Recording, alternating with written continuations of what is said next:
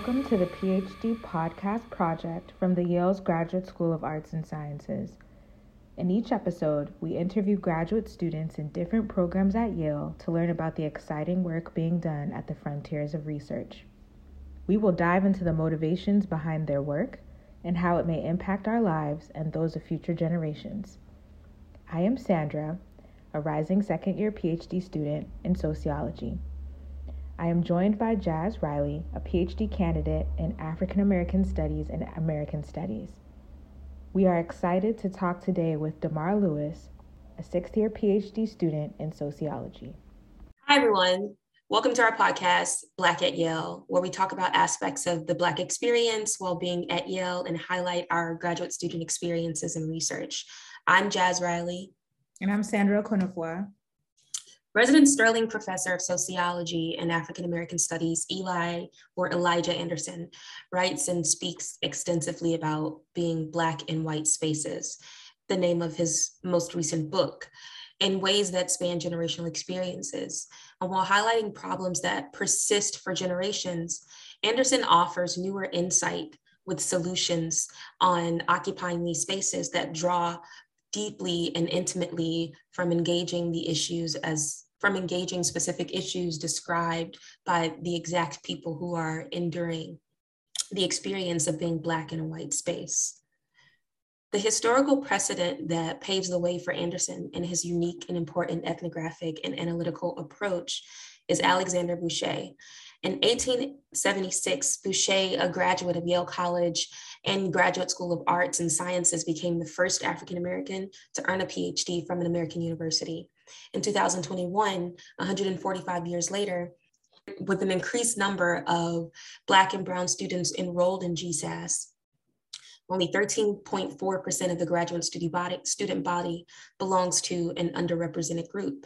And on today's podcast, we will discuss what it's like to be a Black graduate student at Yale with our special guest, Demar Lewis. Demar Lewis IV was born in Los Angeles, California, and was raised in Denver, Colorado. He received his bachelor's from the University of St. Thomas's Opus College of Business, a master's of public policy from the University of Michigan's Gerald R. Ford School of Public Policy. Currently, Demar is a PhD candidate in the departments of sociology and African American studies at Yale University. His research leverages multiple methods to broadly examine health consequences of lynching, policing, and social inequalities in the United States. Demar's dissertation explores how the lived experiences of Black people living in a large Midwestern city shape their visions for the future of community safety in America, and in turn, their relationship to the institution of US policing. In 2018, Demar was selected to participate in cohort 3 of the Robert Wood Johnson Foundation's Health Policy Research Scholars Program. He is a proud alum of the McNair Scholars Program and a former associate fellow with the Institute for the Recruitment of Teachers. Welcome to the show, Demar. Thank you, Jazz. Thank you, Sandra, for having me. How are you doing today, Demar? I'm a little tired. I'm not gonna lie. I have been traveling a lot the last week or so for a conference, but also for some graduations, right? So, had some friends at Yale who graduated on Monday, and then also got to see some colleagues of mine graduate from Harvard the last couple of days. So, just got back last night, and I'm kind of recuperating, but we here. That's so exciting. I'm glad that you're supporting other graduate students, especially at the end of this journey, because, I think it can be difficult going through the process to imagine the end. So when you get there and other people can support you, I think that's a great thing. So thanks for setting the standard in that way.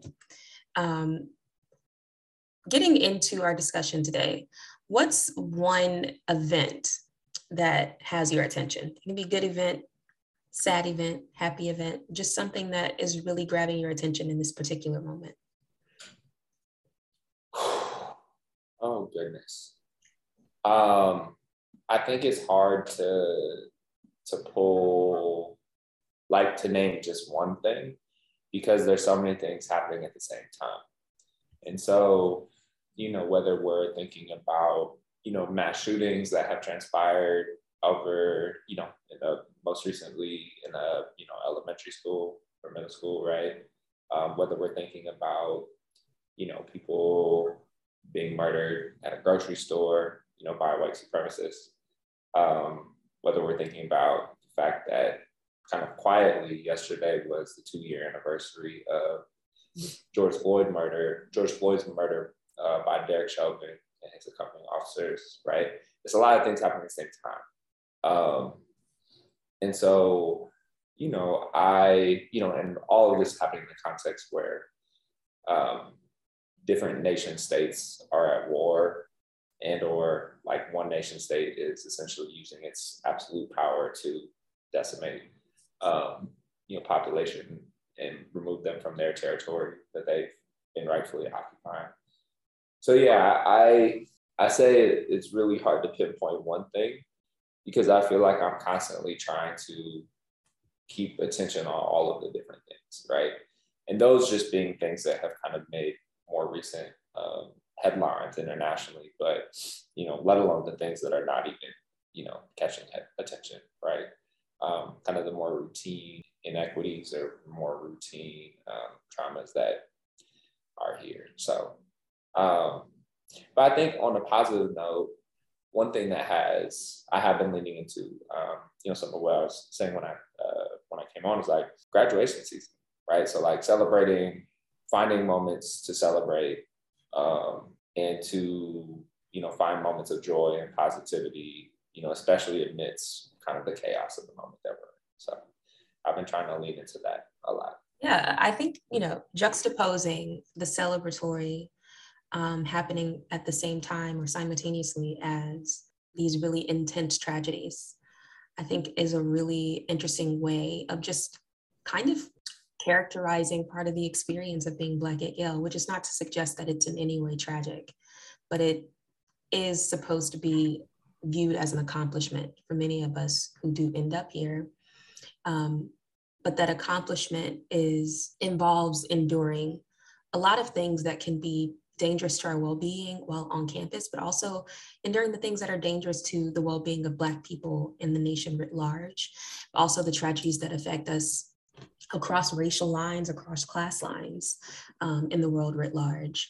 And so I think on that note of just recognizing how we have to consider both the good and the bad at the same time while still trying to find a way to exist in our world. I'm very curious about how these dynamics play into the kind of research that you're doing at Yale. If you could take a minute to just briefly describe your research, that would be great. Sure. So this is coming from a mentor of mine recently who kind of helped me think through this a little bit.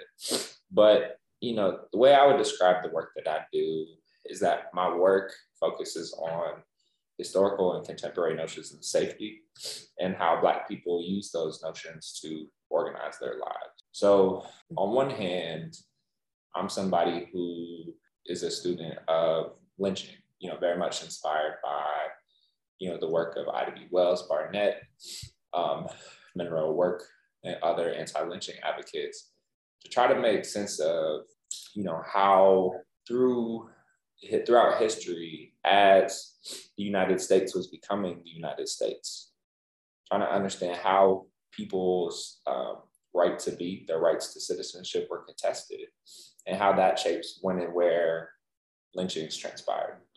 On the other hand, there's parts of my work that focus on lynching that's kind of a little different, but it's trying to understand specific actors. So one of which is Tuskegee Institute and Monroe work in the work of Booker T. Washington, and kind of not only what were the practical and what's the word I'm looking for? Like, what were the objectives they were trying to accomplish with their work? But how did those values essentially influence their institutional interventions, but also the work that they did with documenting lynching as a phenomenon? In a more contemporary sense, I'm somebody who studies police violence. I'm somebody who is very astutely aware of, where police misconduct has been and continues to transpire, and some of the dynamics that, are shaping that environment. But with an understanding that, the institution of policing is not a one-size-fits-all solution. And so, you know, in order to think about, you know, what solutions we might need to co-produce safety, you know, some of my work in my dissertation is trying to understand, you know, how do people understand what their safety priorities are? How do they understand like what the most pressing needs are in their neighborhoods? And what do they see as being necessary to address those needs? And again, some of that might require looking at interventions beyond the institution of policing. Or maybe people see that that institution is fine.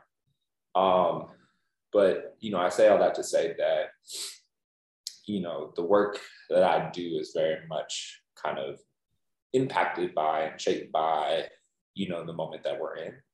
But, you know, I guess what brought me to the work is a little bit different than that. Yeah, so. Thank you so much for that rich and layered description of your research. As you know, we think about the ways in which your research sort of examines the historic and contemporary notions of public safety and how Black people organize themselves around those understandings. What are your methodologies? What does that look like? So I am somebody who I would self-identify as a Black studies trained sociologist, but I'm somebody who uses different methods, depends on the question. So, you know, I'm somebody who is comfortable navigating archives and looking at historical documents and doing, you know, different forms of content analysis or inductive rendering, you could say, to try to translate, you know, how different actors have operated historically to the contemporary moment. I'm somebody who also can crunch numbers. You know, I think coming out of college, I was a finance and accountant for a little bit, and finance and accounting for a little bit. And also in policy school, you know, we're doing a lot of data stuff. So I definitely developed a comfort with, you know, working with numbers and, you know, looking at different data sets. But I'm also somebody who likes talking to people. You know, I like being in conversation with people, being in space with people, and trying to understand kind of where they find themselves. So that to say, you know, I use all different kinds of methods in the process of my work. And again, it really comes back to the question, you know, and so in some cases, I would rather talk to people to understand from them what they see is going on, as opposed to looking at existing data, which may tell me about something, but it may not tell me about how people think about that thing. Or, you know, there's things that, you know, data that has already been collected and quantified doesn't capture, that only lived experiences will, or narratives will. And at the same time, there's ways in which relying on administrative data or secondary data is actually really useful when you want to talk about the scale or the impact of something and where it exists across different locales. So yeah, I try to take kind of a more pluralistic approach to methods. I'm somebody who's trained as an urban ethnographer, even though, you know, the work I'm doing right now is not necessarily a traditional ethnography, but when the time comes, I'm sure that that's another method that I will kind of lean into as well. So yeah, but I think for me, the question of method is always about what is the question I'm trying to answer and what is the thing I'm actually trying to do with the work, right? So, because I think different methods lend themselves to being utilized in different ways beyond just the production of an article or a book chapter or like another written document, but certain methods can capture different kinds of information that can be represented in different ways on the other side. So I try to have a big bag of tools. Yeah, I really love what you said about the question of method being a question of what's the question that I'm trying to answer with my research and what's the thing that I'm trying to do. And so in that, we would love to know how you would define the mission of your research. Ooh. That's why you guys send questions beforehand. No, I would say I believe that all people, but especially Black people, deserve access to the perpetual resources that they need to live happy, healthy, productive lives. Absolutely. And I would say that we live in a world where, the resources people need to live happy, healthy, productive lives are inequitably distributed, right? And so, what I hope to do with my work is to, I guess, challenge, on one hand, to challenge defenses of the status quo that are not necessarily honestly representing the material conditions that people are living in right now. Yeah. But, I think what I also hope is that my work can play a part in contributing towards like reimagining liberatory futures, where, not only are people safe, but they're free. Mm-hmm. Or not only do people have access to, food and grocery stores, but they have access to affordable housing. Like there's, they can be living in neighborhoods that are economically autonomous. So I think for me, that is the mission. But I think where I see myself right now is trying to inspire is probably too big of a word. I'm trying to paint a picture of like, where have we been? How have people fought for freedom, for reimagining futures in the past? How do we make sense of the ways in which the ways that people are asking or beckoning us to reimagine the future in the future? Mm-hmm. And then, I would love to be a part of the process and the conversation of kind of exploring like what different kinds of approaches might we try to pursue to co-produce safety and to co-produce outcomes that allow for people to live happy, healthy, productive lives. So, I'm not, in saying that, I'm not saying that like the work that I'm doing is going to like create a landslide of any kind of way, but I rather see it as something that's contributing towards work that's already been done and is already happening, and it has always been happening.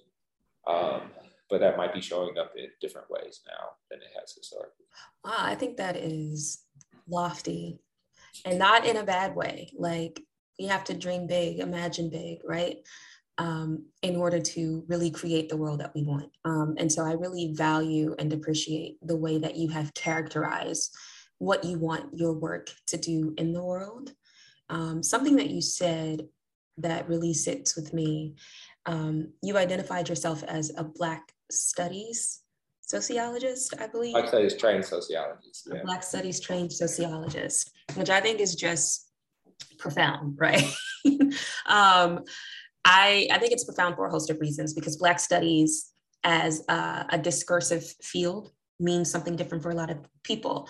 But what you mentioned when you were describing how you're approaching your work, you said that you love people, you are interested in data sets, and you're also essentially interested in writing ethnography, which to me are very different approaches to your work. But I also see, just coming from a Black studies perspective, how those things work in tandem with one another. And so I'm really curious if you could talk about, just based off of that fact alone, the different ways that you're approaching your work, how the university in any capacity informs, whether that's aiding or inhibiting, the kind of work that you're actually doing. Yeah, that's a good question. Well, call a spade a spade. Yale is a resource-rich institution. There's things that we have access to as graduate students and doctoral students that, quite frankly, other people at other universities don't. Mm-hmm. So when I think about some of the projects that I started as an early career student, very much was a benefactor of different resources. If it was from the Center of Race and Indigeneity Transnational Migration, or the Digital Humanities Lab, the Gilder Lehrman Center for Slavery and the Study of Abolition, right? So like those are institutions within this institution that supported the early work I did. But then something happened where I was awarded a fellowship from the Robert Wood Johnson Foundation's Health Policy Research Scholars Program. And that opened up doors in terms of being able to give me access to not just financial resources, but like the people resources that are required to do research, different kinds of research. And so I think being at a place like Yale I've had access to different forms of different resources that have allowed me to start up and invest in projects that matter to me based on the mission that I have. Then likewise, I've been able to benefit from different networks and programs and things outside the university that have also kind of helped me facilitate access for me to do the work that I'm called to do. And I think, I want to acknowledge both that, within the university, I've had, some good mentorship and some good supports, but I've also had to rely on things outside the university, particularly because, I'm in the social science discipline, which sometimes likes to put people in boxes and say, like, you can do this or that. Versus, and again, I talked about how my work thinks about historical things and it thinks about historical and contemporary notions of safety. Some people told me way back when you should just do one of those. Mm-hmm. And I was like, but that's not how my work does, right? Or I'm not being called to go in that direction. And so I think the resources I've been able to access have allowed me to do the work that's been meaningful for me always, and to put that at the center, as opposed to, being in a different kind of environment where I either didn't have access to those resources or had to make different decisions about the trajectory where I was going to invest my time. Yeah, Demar, everything you've shared has just been so thought-provoking and amazing. And I'm thinking about the next generation of scholars coming up, myself, Jazz, and others coming after us. And we would just love to know, what words of wisdom would you share with other Black students doing research at Yale? Yeah, dream big, be audacious, live in your purpose, and always, always, always shoot your shot. I say that because, it is something Jazz had mentioned too, in response to kind of sharing my vision. It's like, as doctoral students, I would make a bet to say that we are entrepreneurs. We are people who are responsible for, to build something, right? And, what it is that we build and what we use it for, the different things, it's all up to us. And the sky is the limit. And I'll never forget something one of my mentors, Dr. Otis Johnson, says, which is, never take no from somebody who can't give you a yes, including yourself. Because we're very quick to put limits on ourselves. So true. Of what we can and can't do, or what is and isn't possible, when we actually may not be the best judge sometimes of what is or isn't possible, what we can or can't do. And so, dream big, be audacious, live in your purpose. It's so for people who have made it to this point of becoming doctoral students, whatever has brought you to this point has brought you to this point. Whatever it is that you said that you wanted to do that made you apply for a PhD program and decide to pursue a PhD, go live that into existence, live it into fruition, right? And you owe it to yourself and whoever else got you to this point to do that, right? Because universities are not going to do that for you. They're not going to hold your hand in that process. All they're going to do is open the door, right?